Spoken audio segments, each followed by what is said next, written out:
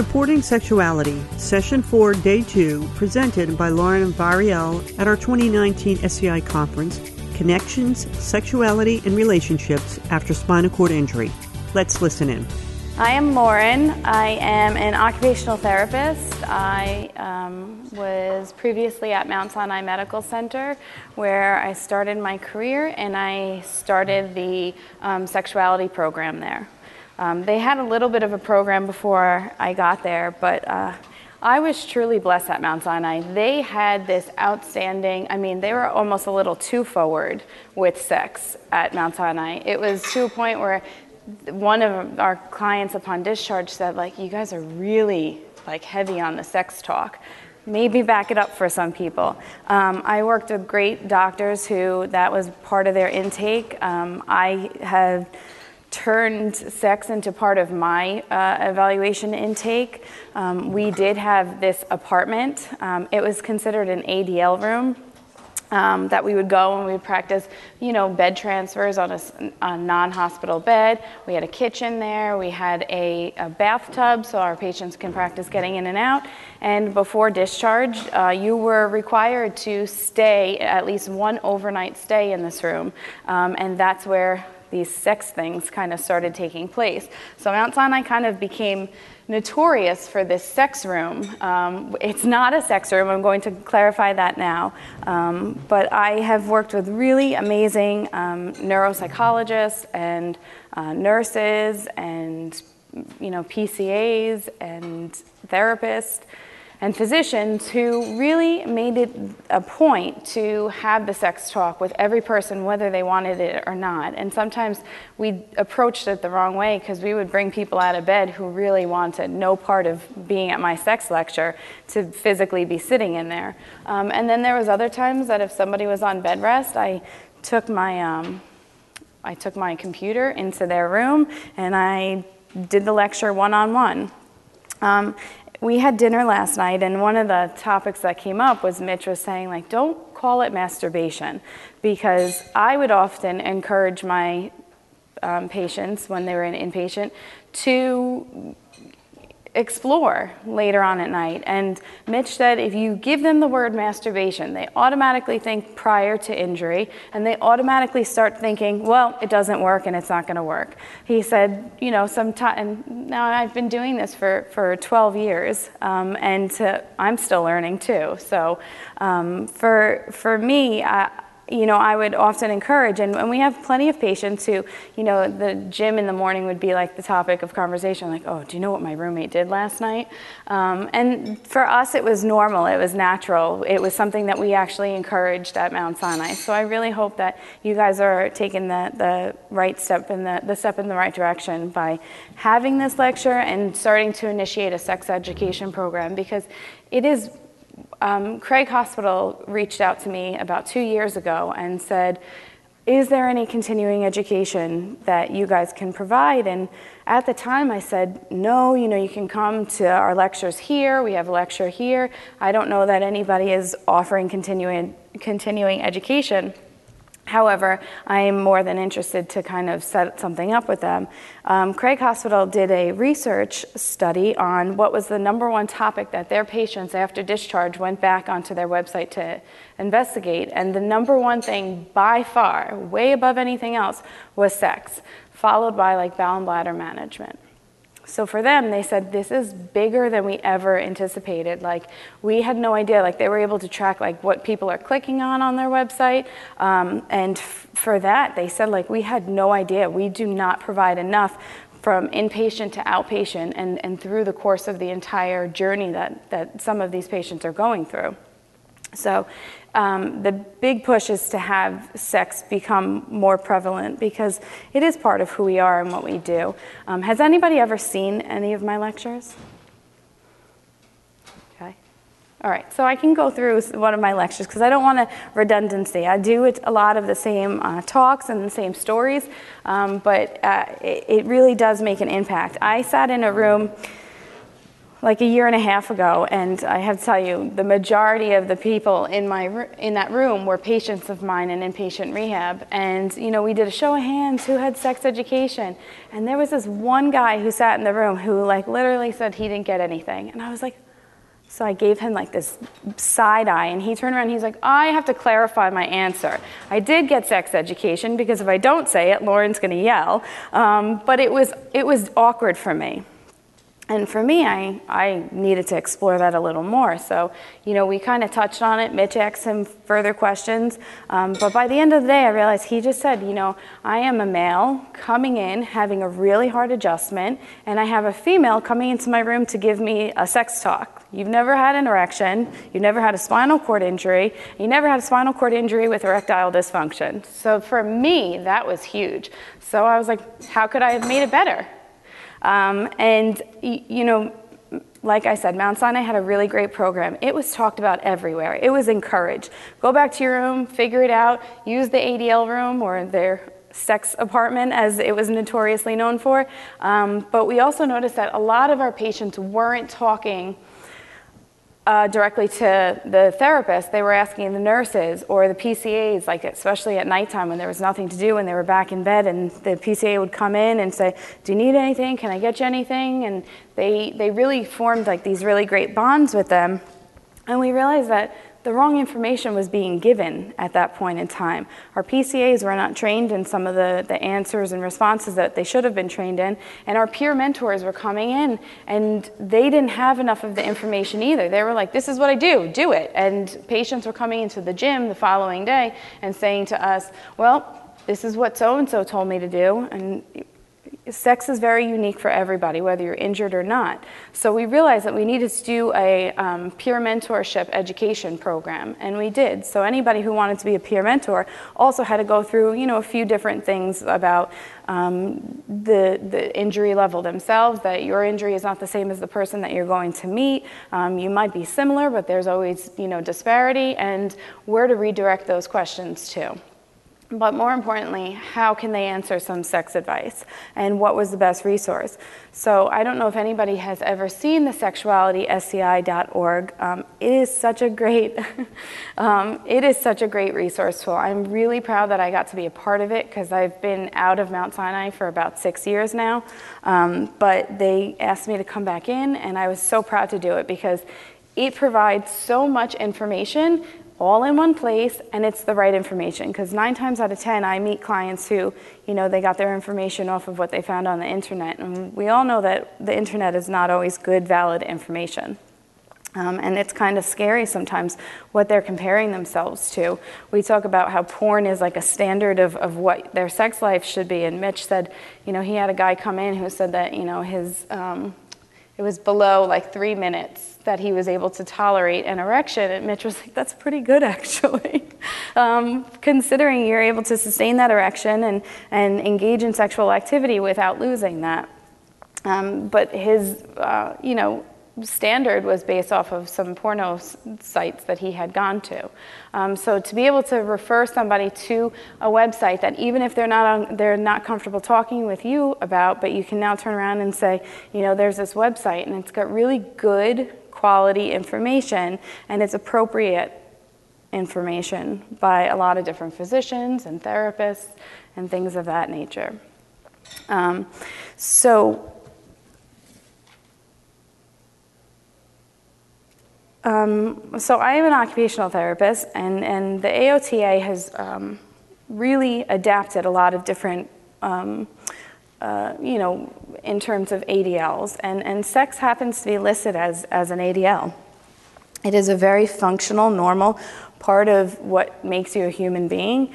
And the role of an occupational therapist for any ADL is to provide as many adaptations as possible, whether it's positioning, whether it's switches, whether it's, any type of reconnecting of like to make up for loss of hand function.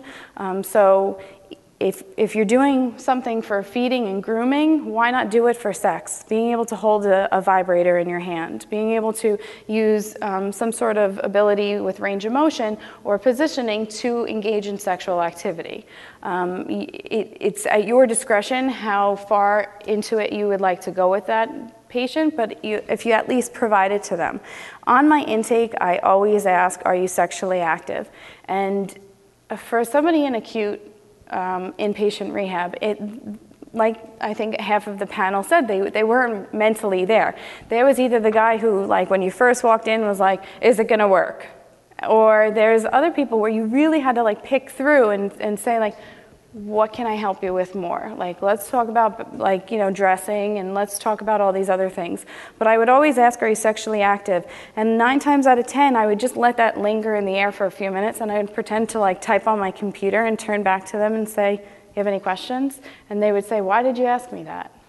Because sex is still possible after spinal cord injury. So that's just my approach with it. I also use a lot of humor. I try to make it as light of a topic as possible because it's such a heavy topic.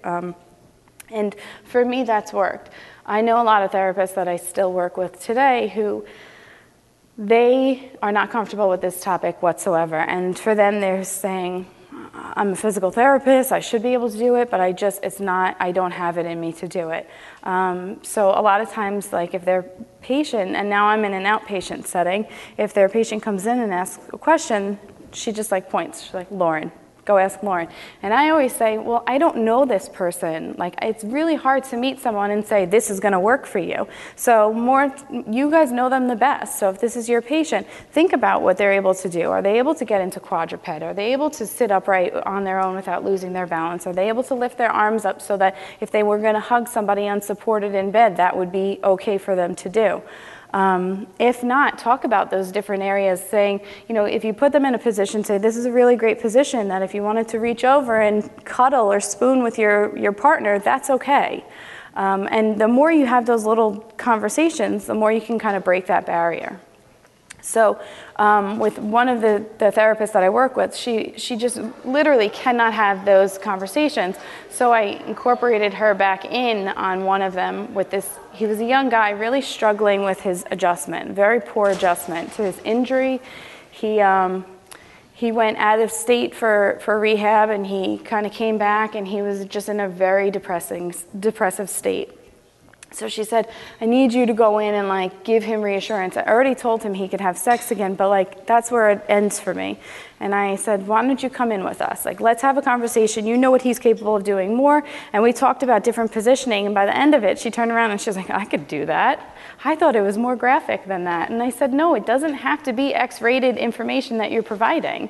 When you're getting into those deeper things in terms of what their client's trying to achieve, you could just refer them back to a video that you know is an appropriate video and safe information.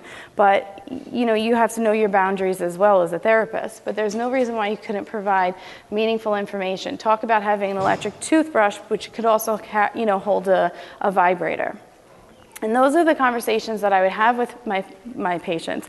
And at any opportunity, we would be working on like bed mobility or grooming any time, and I would say, you know what you could do, what else you could do in this position? And that was enough for some of them to be like, well, I have a question.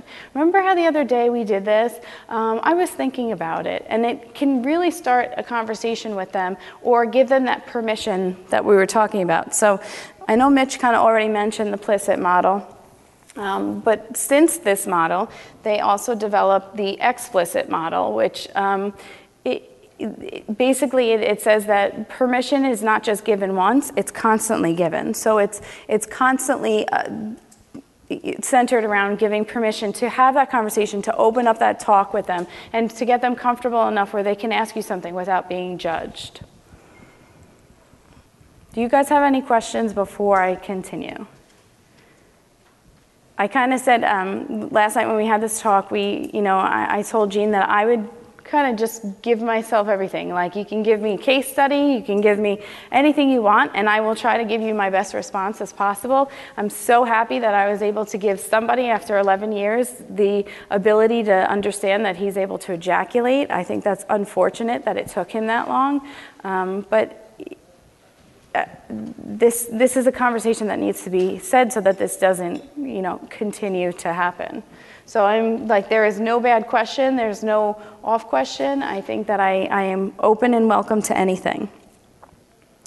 This is typically the lecture I guess I would provide to a patient.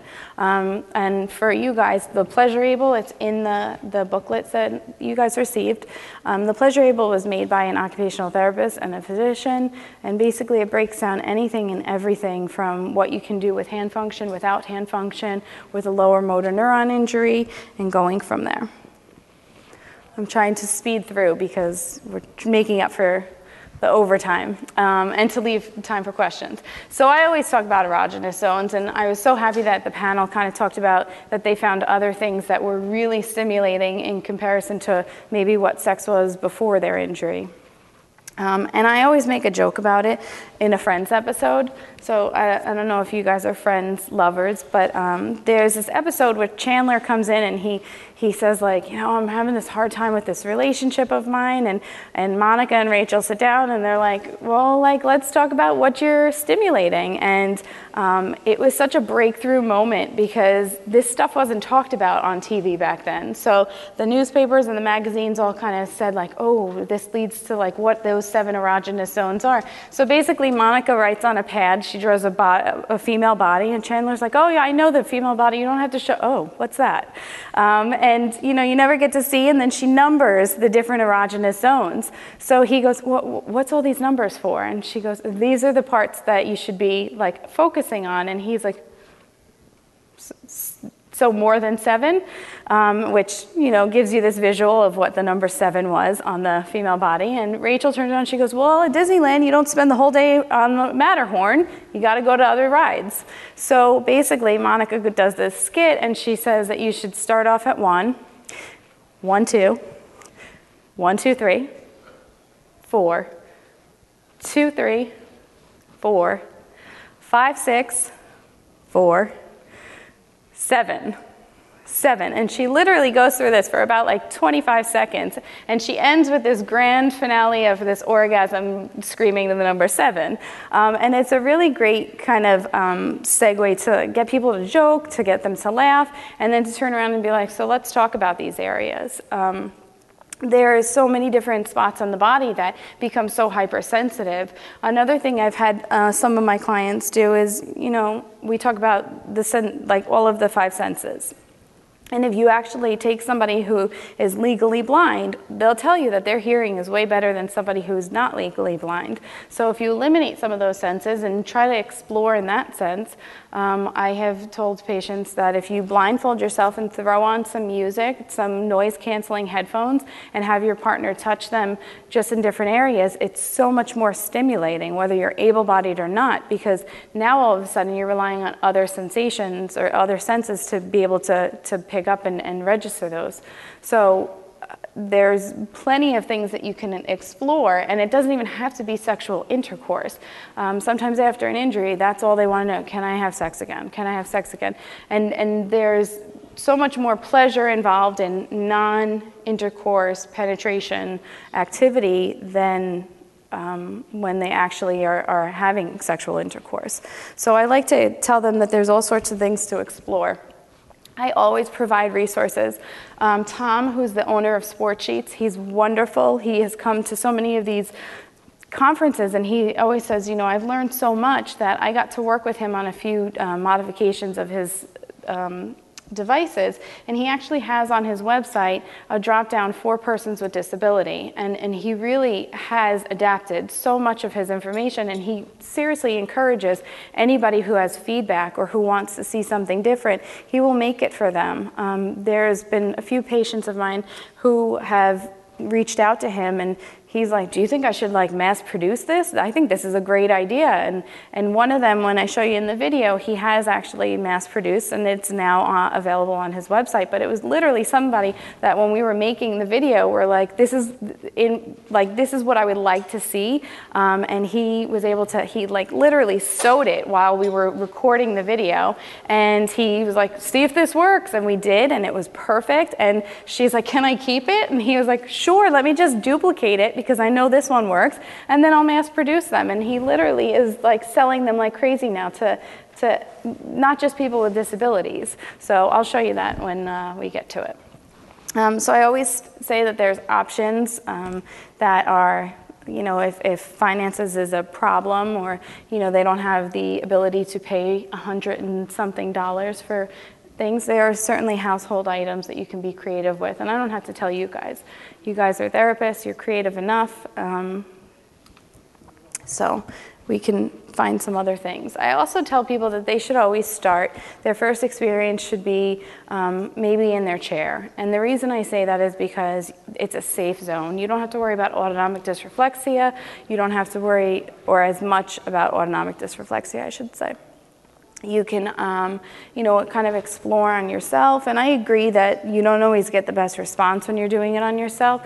But, Mitch has, provided so much in terms of, instead of calling it masturbation, let's call it your homework for tonight is to go into your room and just kind of touch that area and see, do you feel it, do you not? Touch this area, pull on your pubic hair, see if any of that causes a response, see if you can feel that. And if you can, let's talk about what you actually felt. Did you like it? If you didn't? And that's such a better stepping stone than saying, how about you go back to your room and masturbate tonight and let me know how it goes.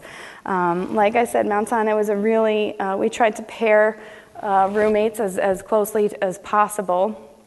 And sometimes it was wonderful and sometimes it was not so wonderful. But some of the rec therapists would be there late at night and said, I'm going to take this guy out for, the night, so you can have a few hours. He and I are going to go do some adaptive sports. Or they would take them out of the room, and that person had the room to themselves, even if they were in a mutually confined room. There is still, like I said, those patients who came in the next day and was like, the curtain is not soundproof, right? You should have seen what this guy was doing last night. I heard the whole thing, everything the girlfriend was saying, it didn't work for him. And that's a really great stepping stone for you to talk about it with that particular person, and then later have a conversation with the other person. Like, listen, your roommate heard you last night. You want to talk about what happened? And that could be done by anybody. It doesn't have to be just a therapist. It could be the nursing staff. It could be the physician, the neuropsychologist. I mean, it's an open game. Like I said, we were a team approach, and we tried our hardest to, at least once a week, we had our team meetings, and at least once a week somebody was addressing the topic of sex. So I think we would be doing them a disservice if we didn't, provide them with that type of information. I also show them, if they have a power chair, I get them into different positions and say, this would be great for pulling up your pants, after you catheterize. This is a great position for, readjusting and getting off of your wound or whatever the issue might be. This is also a great position that if someone wants to sit on top of you, that would be okay. And I always give the disclaimer, because I do wheelchair seating and positioning, that, the weight capacity is a red flag. Because as we laughed about last night, I know when somebody comes in and that they were doing something they should not have been doing when their frame is cracked. I work with a vendor who, she's like the biggest prude of anyone, and she knows what I do. She's always like, when you go on your lecture, just don't forget to do this. Like she can't even say the word sex around me. So she's always joking about it, and there is this guy who came in, and he clearly, I literally was able to see how he cracked it, and I was hysterical laughing, and he kind of was laughing, and she turned around, she was like, what? And I was like, you don't want to know how he broke his frame. And she's like, I don't understand. I've never seen a frame break like this before. And I was like, well, I said, I happened to say to the guy, I said, do you by any chance know how much she weighed? And he laughed, and he was like, I like them big. And that was it was just this awkward moment for her, but we were kind of laughing, because we're like, listen, we're not judging you at all. We're just saying, if you like them big, just watch your weight capacity. You're at the threshold yourself sitting in this chair. Now you're adding somebody double the weight capacity. I mean, it's a problem. So anyway, I tell a lot of stories, so I apologize. If I digress. I also tell them about positioning. It's one thing if you don't use anti-tippers. In the hospital, when they're first injured, everyone uses anti-tippers. But over time, you can just simply tell them, if you take your anti-tippers off, that's okay, if you're okay with that. But park yourself in front of a wall so that you don't flip the chair backwards with you and your partner. Making sure the power is off. I've also had people break their legs because they drove right into a wall if someone accidentally, even if someone goes in for a hug, they can activate the joystick. So, and then a shower. There is no reason why a shower can't be a really nice place if they're in a shower commode chair. Of course, you have to worry about slipping, but really, for somebody who has a lot of spasms, the shower, that warm water on them, it could be so sensual, but it could also be really relaxing to those spasms in their legs, and you can tolerate a few more positions at that point. The Liberator. Has anybody ever tried it? Can somebody try it right now? Who's willing to come lay on this? Okay, Jean, come on. It honestly is, it's extremely comfortable. If you lay your head here, yeah, and your butt here. Yeah, it's like you're meant for this. And then slide down a little bit. So in this position, it really takes her pelvis and it's adjusting her up. So for somebody who's been sitting in a chair for a really long time, your pelvis starts to change. I'm going to get into a little bit of pelvic floor changes after spinal cord injury. But in this position, it angles her up so that you can get a little bit deeper of a penetration for her partner, but she's also not lying flat away from her partner. She's able to engage a little more. If you were to come in and be in front of her, it gives her a little more participation. So in the video, we used it on someone who she literally either had to have sex in her chair or that she wasn't having it. We put her on this, and she's like, "Can I take it home?" And we gave her one because it was a life changer for her. She literally was able to be more upright and tolerate, the penetration because it angled her hips without him having to move her during the video. But also, when you're completely flat, your spasms get worse. So if you stay a little bit flexed at your pelvis, you now have the ability to accept deeper penetration, but also to be more engaged and more eye level. And it's comfortable, right? It is comfortable. It is. I don't know. You guys should try it after. So the Liberator website has so many videos, so many different position techniques that it's really ridiculous if you can't be creative with it because they do all the creative ideas for you. And they ask, what your preference is. I, like Mitch, don't ever ask what preference is. I ask your partner unless it was really specific that you're trying to achieve. And I always encourage patients anyway to really have conversations with their therapist because, like I said, you guys know what their medical stuff is way faster than I do. So you can answer a lot of questions about, is this position possible? Is it tolerable? Is it something that you can kind of try to achieve? Swings is another great way. It allows, there's so many clients that come in and, they said before he was injured, I was never on top. He was always on top, and now I have to be on top, and it's not comfortable for me. There's too much penetration when I'm on top, or it's just not comfortable. I'm not physically fit to do it, whatever the case is. So there's, some swing options that allow, a little bit of what it was before injury to take place. Again, this is Sport Sheets. This is an over-door sling, and I always give the disclaimer that you cannot put it on like a hollow wood door. It will break your door.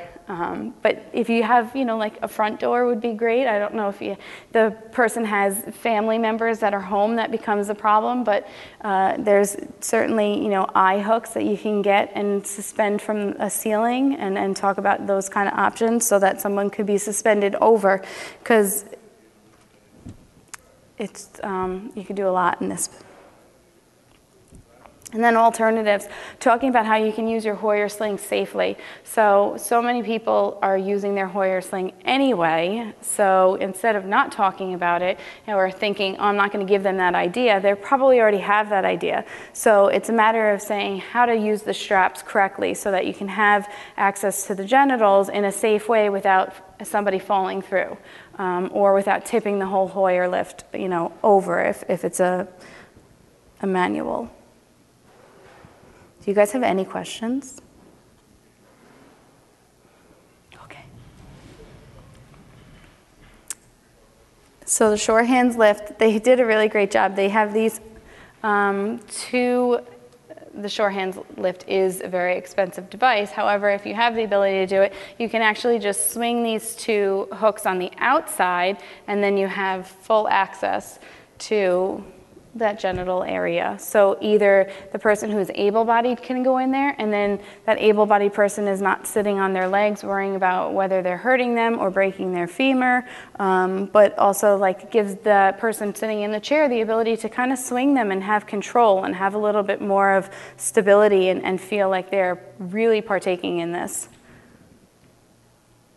Or if you're the able-bodied, if that's, or vice versa. You can put the person who's in the chair into this and also provide different kind of techniques.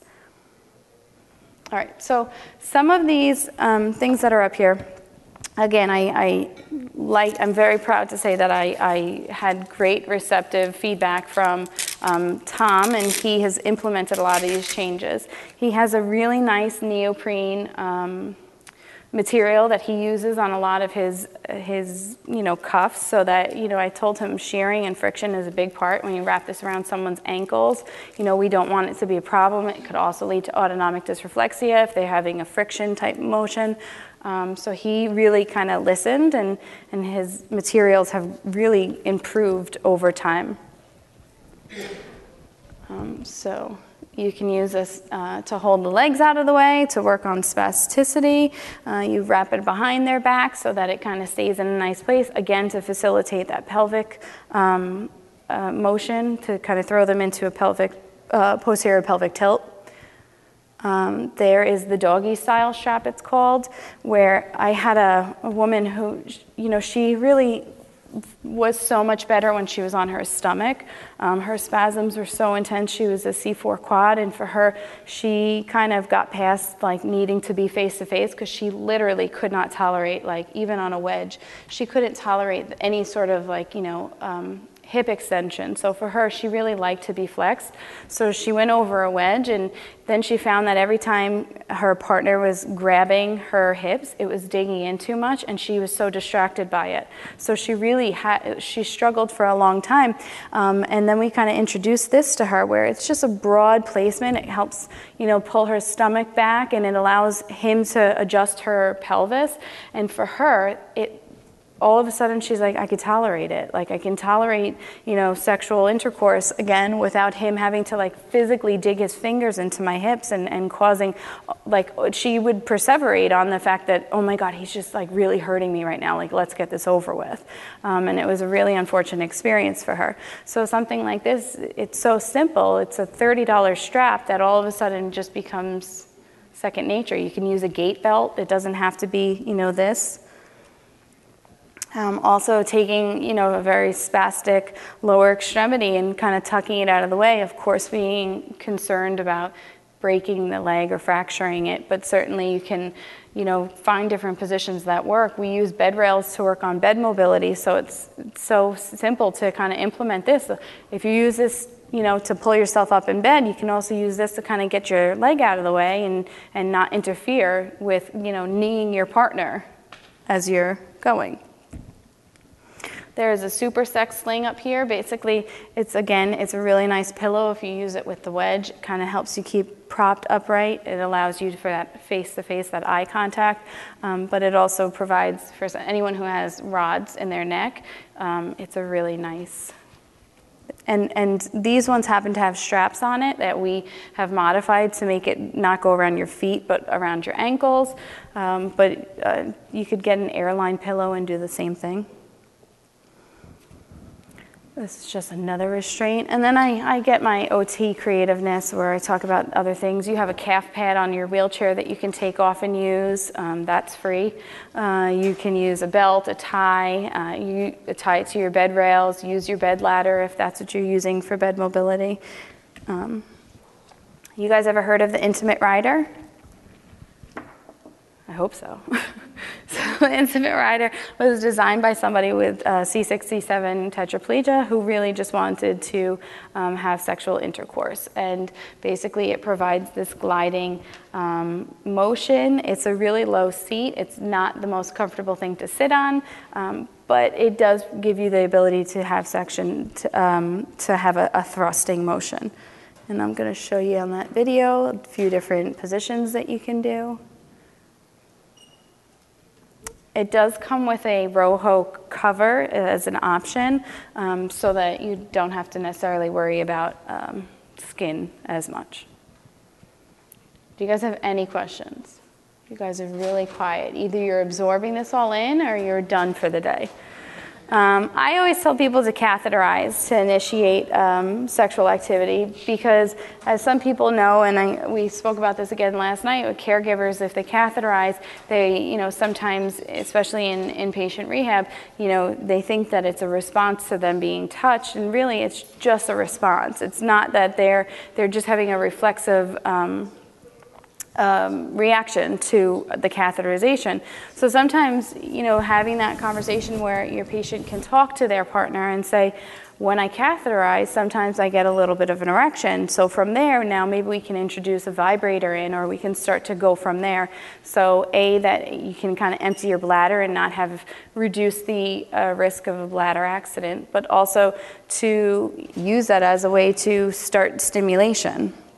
So the penis pump is another option that has really come a long way. You use that in combination with a silicone ring.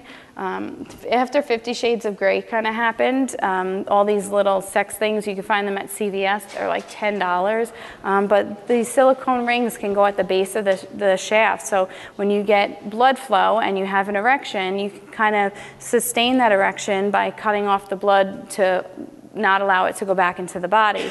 They have vibrators on them, some of them, so that you can now turn that on, and it can be used for clitoral stimulation during foreplay or sexual intercourse. And they've changed the way that it goes on, and there is something called the easy loader, where basically they don't have to struggle if they have poor hand function with getting this around the base of their penis. There's also a constriction loop, which allows them to just have like a tenodissus grasp and pull one end of it, and it does the same thing. It constricts at the base of the penis. So vibrators are a wonderful tool. A lot of people, they don't realize that vibrators can be used on the penis to help, not just obtain an erection, but to sustain it, to keep it going. And there's no harm in, if it's starting to go down and the erection's not staying, to use the vibrator to bring it back up and kind of play with, how much you can go back and forth with to get a fulfilled erection.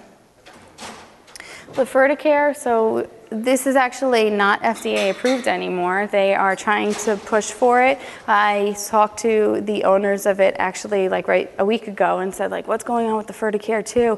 And it's still an FDA approval because it is a medical grade vibration, and it's a wonderful tool. You can place it on the shaft of your penis, and it's very intense. It can cause autonomic dysreflexia, so you do have to worry about that.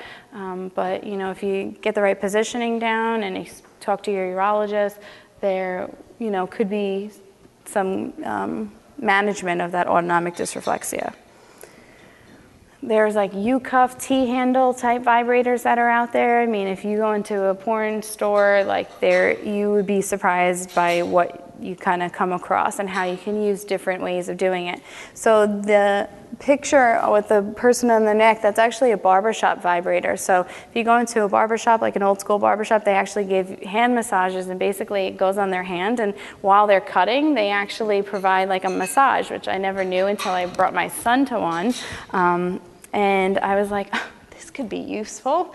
And it's a really high-grade vibrator that plugs in, and it's hands-free. There's also hands-free vibrators that can go on your fingertips, they can go on your tongue, they can go anywhere that you have a viable moving part. An elbow. And then the alternative. So there are people who use an electric toothbrush to pleasure themselves, or to some of those toothbrushes are really a lot of friction. You can throw a condom over it so that, you're not getting the bristles hitting. Some people like that. They can use the bristles on different parts of their area, their body, in different erogenous zones. And then there's remote controls. So I like to tell this story, and I'm sorry if you've heard it before. I have a C4 quad that I've been working with for probably 5 years now. And he, met his partner, and she's the one. He's convinced she's the one. And he said, we have sex. He's able to orgasm. He's able to ejaculate. But he said she does everything. And I want to be able to do something for her. So I told him about this, and they first tried it out at a wedding. It's an app-controlled vibrator. So she actually placed this in her underwear, and they went to a wedding, and from across the room, he was able to, if you have access to your phone, you have access to stimulating your partner now. And from across the room, he said, he literally watched her, and he turned it on, and she got uncomfortable, and he saw her move, and he's like, I did that.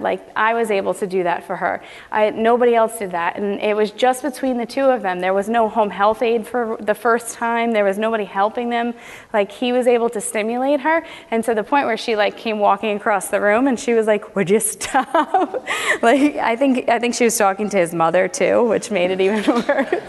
But to give somebody the power to be able to do that with nobody's help, nobody's sitting there helping them set up, nobody's being able to, there's no home health aide that's like, I'm out of here, guys, I know what you're doing. That awkwardness was gone. He literally said, can you please wear this tonight? She wore it, and he was able to do it at the mercy of whenever he wanted to. And he, it gave him that ability to have such an amazing experience, and I think that's pretty awesome. So the Viborect is what this gentleman said was shocking to him. So it is a medical grade vibrator. It's extremely intense, but you place it. It's intense. You place it at the base of the penis, and you're able to kind of work it up. You can use a tenodesis grasp to grasp it, and basically you can ejaculate and get the sperm out. People use it as a way to keep their erection going. So for people who are trying to have babies, milking the sperm is certainly a way that you can achieve that. There's plenty of people who literally can milk their sperm into a cup and then use it in a syringe and inject it that way at home. So there are options, not just in vitro, and not just being kind of told this is your only option. I am really sad to say that I just met somebody who's been injured for 30 years. And he has a 11-year-old son that he adopted, or they had a donor. Because he didn't know that was an option. And, his son is 11, and I said 11 years ago, this stuff was out. So how unfortunate that, and of course, this is his son, he loves there's no disconnect, but the inability to have his own and require a donor was really traumatizing for him to learn that he had other options and just didn't know. So something to consider. You can use electrical stimulation. So again, your alternative, if you happen to have a TENS unit, you can instruct them that if they set it to 10, their frequency is at 10 hertz and the amplitude is at 2.5 milliamps, you're able to place it on all different parts of the shaft and achieve an erection that way as well. So lower motor neuron injuries, and this is the story that Mitchell brought up earlier. I worked with a couple that they were engaged before his injury, or no, they were engaged after his injury. And he was a lower motor neuron injury who was unable to achieve an erection whatsoever. And his partner, she really had a struggle. And this happens more times than not. It was really hard for her to orgasm knowing that he couldn't. So there was this really disconnection between them where no matter what he was telling her. I mean, he communicated with her. He said it turned him on. He was getting pleasure out of it. He was enjoying it. And no matter what they tried, it was too much for her. She just was like, I'm okay. You can't have sex. I won't have sex. We're good. We could do this. And I, again, worked with some really great neuropsychologists who kind of entered the scene and said, like, did you ever consider someone else? And initially he was like, I would never share her with anybody. And she goes, well, it doesn't necessarily have to be another male. It could be a female.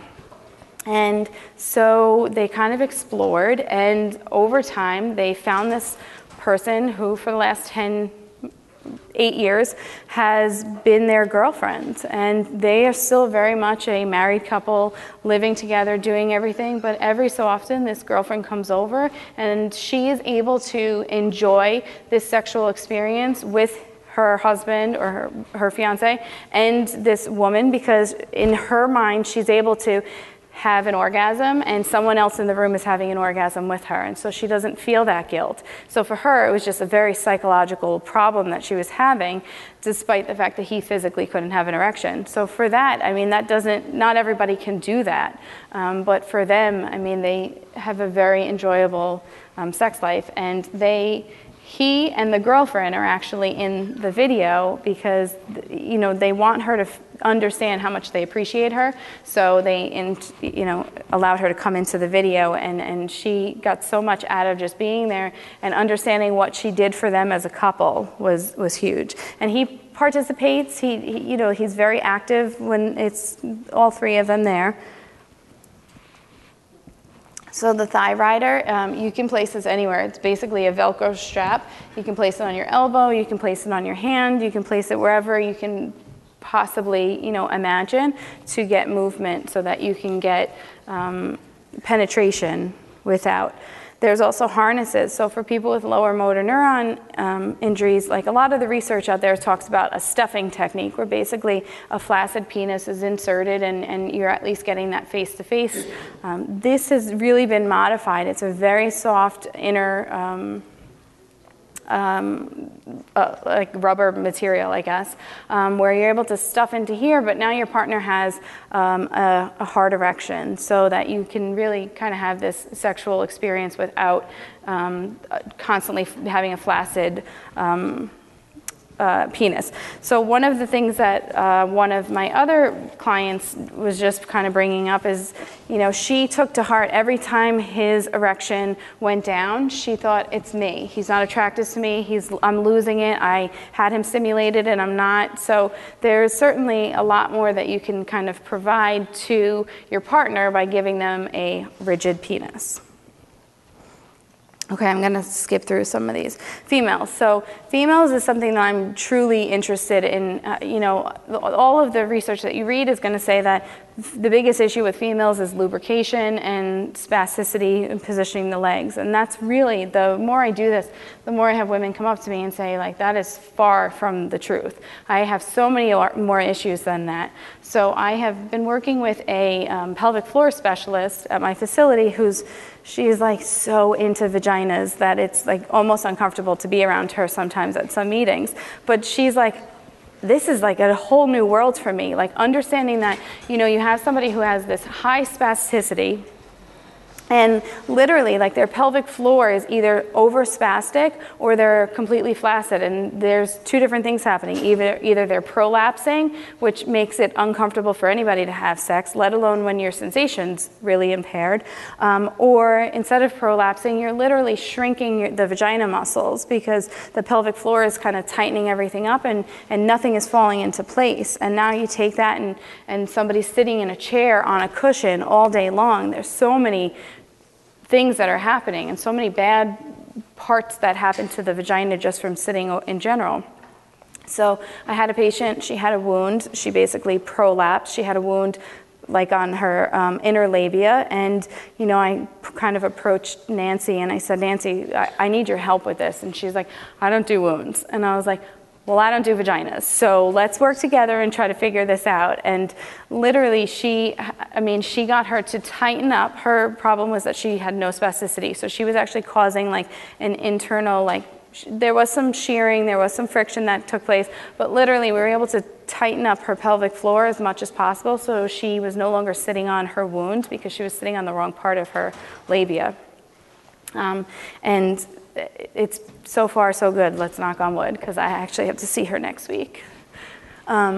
So this looks like a toothbrush. It's a medical grade vibrator. It's wonderful for people who, you know, are just trying to explore and see if they can get some clitoral stimulation. The other thing I mentioned, so somebody who has high spasticity, who has like this really imbalance of their pelvic floor spasming, there's vaginal dilators that you can use so that that hole can kind of open up so that they can have intercourse and penetration. So these are some of the things that, you know, as healthcare professionals, we need to be thinking about, that this is not just a matter of intercourse and you have bad lubrication after your spinal cord injury. This is legitimate things that are happening to our women's bodies that we need to try to pay more attention to. This is the pleasure pillow. I'm going to let the video do itself, so I know that you guys are itching to go. We're over. Basically, it was designed by somebody who lost the ability to move her hands in a very rare condition. So she developed a pillow where she was able to masturbate by herself. Her husband had left her during this time, and she was really trying to learn the ability to redo everything in her life, and that was something that she felt she needed to do, was to masturbate.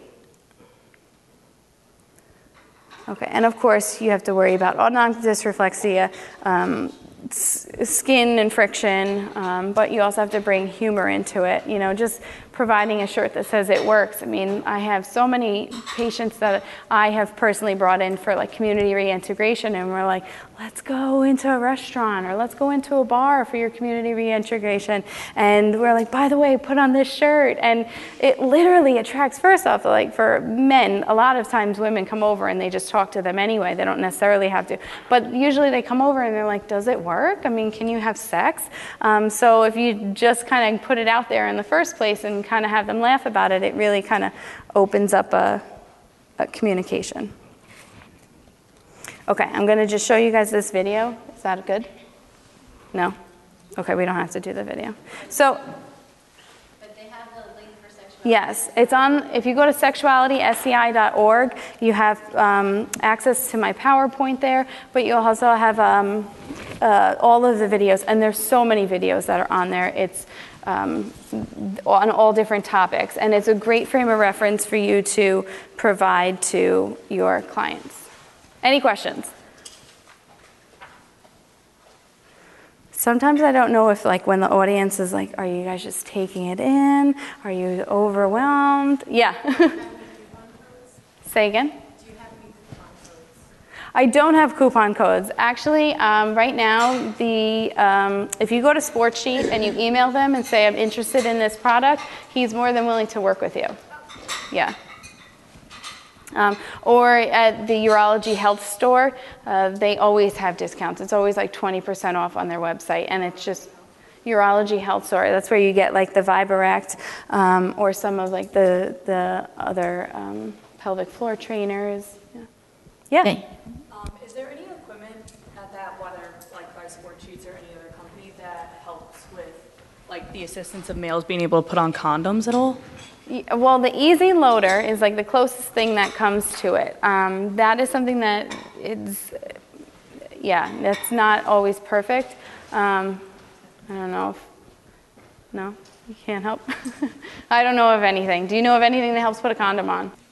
Thank you so Much, everyone, for being with us this day. Thank you so much, Lauren, for being flexible and for all the great information you shared. For more information about Kessler Foundation and our researchers, go to KesslerFoundation.org. That's KesslerFoundation.org. Like us on Facebook, follow us on Instagram, listen to us on SoundCloud, and tweet with us on Twitter.